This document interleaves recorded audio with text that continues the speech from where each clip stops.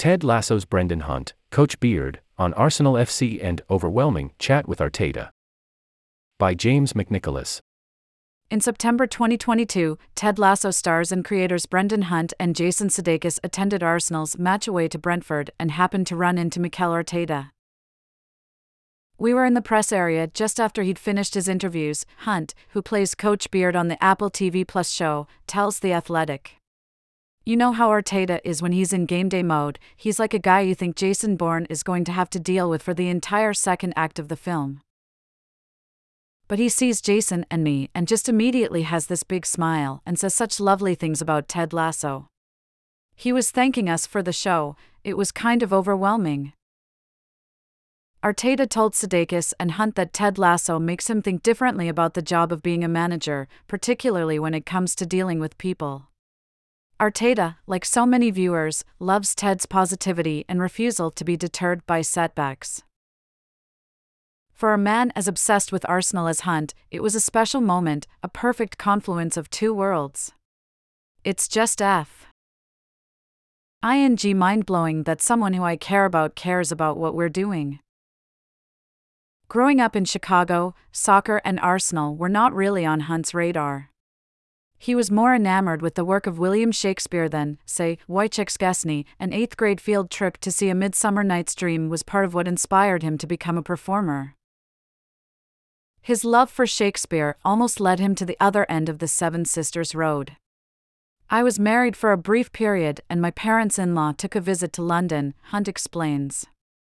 And when they came back, perhaps knowing my interest in all things Shakespeare, they bought me a Shakespeare-themed scarf that said, Tottenham Hotspur. Hunt didn't know of Tottenham but liked the reference to Henry Hotspur Percy, the brash rival to the young Prince Hal in Shakespeare's Henry IV Part 1. So I was wearing this Tottenham Hotspur scarf around Chicago with a degree of pride in 1997, continues Hunt. And then, one time, I was at a bar called O'Rourke's, across from the Steppenwolf Theatre. I was waiting for someone when a rather dark and sullen man at the end of the bar, drinking alone, unprovoked, said very slowly and deliberately, "Take that off." I said, "Excuse me?" And he repeated, "Take the scarf off." Why? Because they're ing scum. And I began to look at my scarf with less confidence than I had previously. As it transpired, that man was Will Frears, director, writer and son of celebrated English filmmaker Stephen Frears. That encounter typifies the intersection of football and art that has come to characterize Hunt's professional life. Despite this brush with the intensity of North London rivalry, it wasn't until Hunt came to live in Europe that he was bitten by the football bug. I knew absolutely nothing about football until I moved to Amsterdam in 1999, he admits. This was pre-broadband and pre-widespread availability of US sports on European television. Hunt had a sport-shaped hole in his life and football filled it.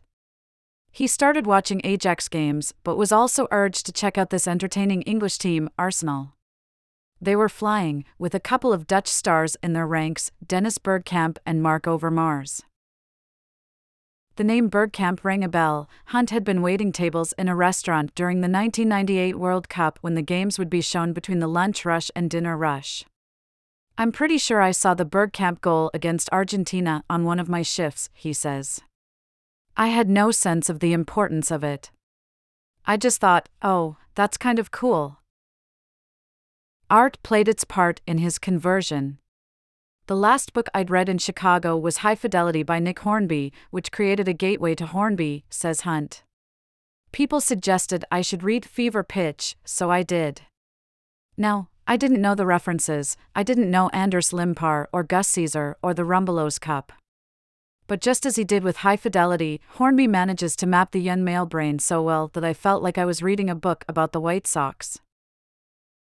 The point of no return came on October 23, 1999. Hunt wandered past a pub and, seeing there was a game on, poked his head inside. Chelsea were beating Arsenal 2-0 and there were 20 minutes to go. And in that 20 minutes, Kanu scored a hat-trick. A memorable hat trick of incredible skill, with the third goal in particular seeming to be physically impossible. And that was the inflection point, and there's been no turning back since. It's worth mentioning that Hunt started following Arsenal in the year Manchester United won the treble. I was afforded every opportunity in the world to be a Man U fan, he points out. Just instinctively, I felt, no, that's not my thing. The next step was to visit Highbury. He made it to North London for a match against Charlton in 2001. It finished 4-2 to them, and I left thinking Claus Jensen must have been the best footballer in the world because he was imperious. He returned a few weeks later for a game between title rivals Arsenal and Manchester United. I was dating an Australian girl who had an English cousin, and his best friend was a guy called Julian Harris, who actually wrote for the Gooner fanzine, Hunt explains. We all met up in the pub before the game. It was my first time sampling a proper, pre-match atmosphere. I loved it. But I also took note of a sign that said, "Tonight, karaoke." Arsenal won the game 3-1, with Fabian Barthez gifting a brace of goals to Thierry Henry. Hunt had a particular way of celebrating in mind. At my instigation, we went back to the karaoke, he says. There were maybe 7 people in there, one of whom is unabashedly, head down, asleep at the bar. The karaoke jockey is clearly miserable, he does not want to be there. The people singing are awful. I remember one woman sang one Dennis Bergkamp to the tune of Like a Virgin, which was odd enough in itself, but she was also off by a beat for the entire song and never corrected it. And then came my turn. I should add that I had green hair at the time because I'd just been the Joker at Halloween and I commit. Anyway, I sang Rawhide. The only known photograph of Brendan's electrifying Rawhide performance. Now there were only 7 people there, but among those 7 people passed a jolt of electricity. Everyone was joining in. Even the guy asleep at the bar got involved. His name was called. Rawhide started to play. He jumped on stage and was belting it out, dancing around and holding the microphone to the audience. Rollin', rollin', rollin'. The whole place was singing along. Yes, as in Blues Brothers. We were just sitting there like, WTF? Gingers for Limpar, at Gingers for Limpar, September 26, 2022. Hunt's performance, documented in a recent Twitter thread by a bemused Julian, had the landlady asking him to come back and perform in the weeks to come. Hunt graciously explained that he lived in the Netherlands and was only visiting temporarily. It would be more than a decade before Hunt's twin loves of football and performing would perfectly intertwine. Hunt's Ted Lasso co-creators, Jason Sudeikis and Joe Kelly, spent time performing alongside him with Amsterdam's Boom Chicago improv troupe. When Sudeikis bought a copy of FIFA 2000 for the Boom Chicago Green Room, football missionary Hunt saw an opportunity to win some new converts. During my time in Amsterdam, I became rather devoted to the notion that soccer didn't suck, he explains. Part of my strategy was to analogize football clubs to American sports teams. We would play as the classic teams, say Ajax 72, and I'd say, okay, they're kind of like the Showtime Lakers. Straight away, they got it. The trio pursued different projects in the years that followed, but when Sudeikis was approached by NBC in 2013 to help promote their coverage of the Premier League, he immediately called Kelly and Hunt. Ted Lasso creators Joe Kelly, left, Jason Sudeikis, center, and Brendan Hunt, right, at the Emirates Stadium. Together, they created the character of Ted Lasso, an American football coach hired to manage a British soccer team. What he lacks in appropriate contextual knowledge he makes up for in sheer optimism.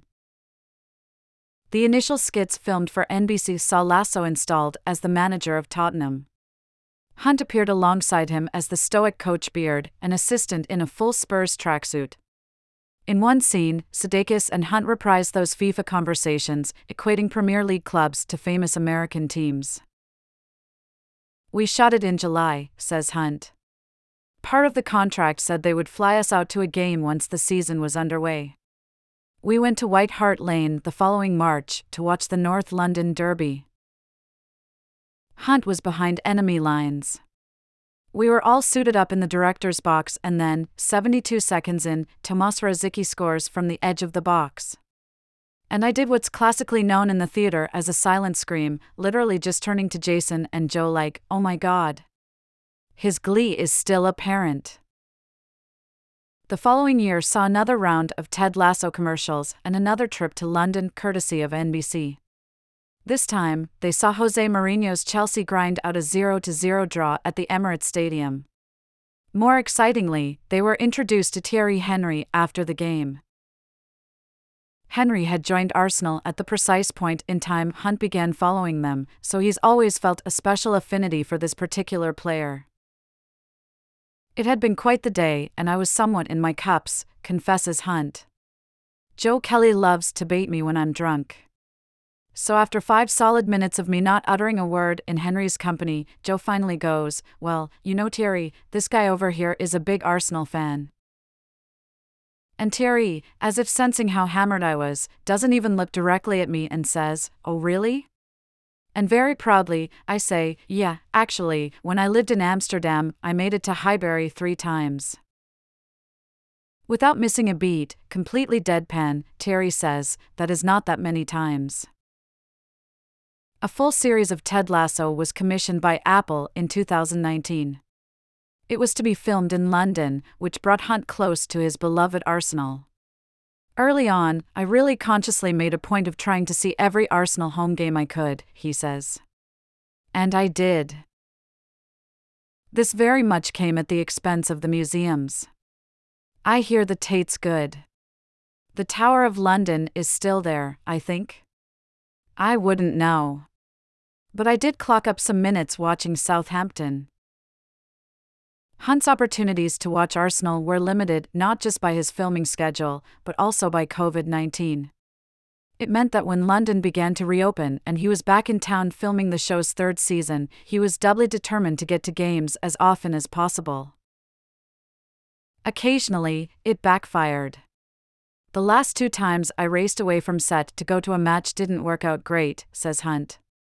In April 2022, I hightailed it from the shoot of an episode 1 had actually written so I could see the first North London Derby with a crowd at Spurs. It was, of course, an absolute nightmare. Best seats I've ever had for a game, and I was absolutely in hell, surrounded by people going just ape-s. For the best day at football they've ever had in their lives. Then, in November, I rushed across town to go to the League Cup game against Brighton as we were about to finish filming, and I thought this could be my last ever Arsenal match. And, of course, we lost. By this time, the huge success of Ted Lasso had made Hunt a recognizable face at Arsenal, and in football more broadly. The show's army of fans includes high-profile managers like Arteta and Jurgen Klopp. Hunt naturally sought to include Arsenal references wherever possible. AFC Richmond's right back is named Arlo Dixon, meaning a Dixon 2 shirt hangs perennially in the Greyhounds' dressing room. Legends Ian Wright and Henry have appeared in the show. There is, he tells The Athletic, an Arsenal-related Easter egg to look out for in Season 3. The end of filming saw Hunt return to Los Angeles shortly before the World Cup. While some time back home is welcome, it's painful to be away from the Emirates Stadium during such an enthralling campaign. People are right, he says. This season is different. And it has been from the beginning. People are on fire. And there's so much belief right now. I was watching the Bournemouth game from my in-laws' house in Minnesota. My partner has one nephew, his name is Tyler Nelson. And ever since he has expressed even the vaguest interest in football, I have been buying him Rice Nelson Arsenal jerseys. Tyler was out at baseball practice on the morning of the game. But because I'm there, in the Nelson household, the game takes on extra importance even without the nephew being there. And then Rice Nelson actually comes on. No one is watching with me, by the way, they're all in the kitchen having breakfast. Nelson scores that winning goal and I vault from my seat, slap my hands down on the couch and scream, "Rice." Mother. G. Nelson. There may have been some moisture in the area of my eyes, I concede. Brendan Hunt and Jason Sudeikis with Arsenal goalkeeper Matt Turner. I've been waiting for Arsenal to have an American player on the team for so long, says Hunt. Fans of Ted Lasso will be familiar with the handmade believe sign that hangs above the manager's office. So when it comes to Arsenal's title challenge, does Hunt believe? There's just some big games coming up. We can't lose that second City game. Just cannot. And it does feel like it's all going to come down to that. I fear that part of the season when they slip up unexpectedly may have passed us by.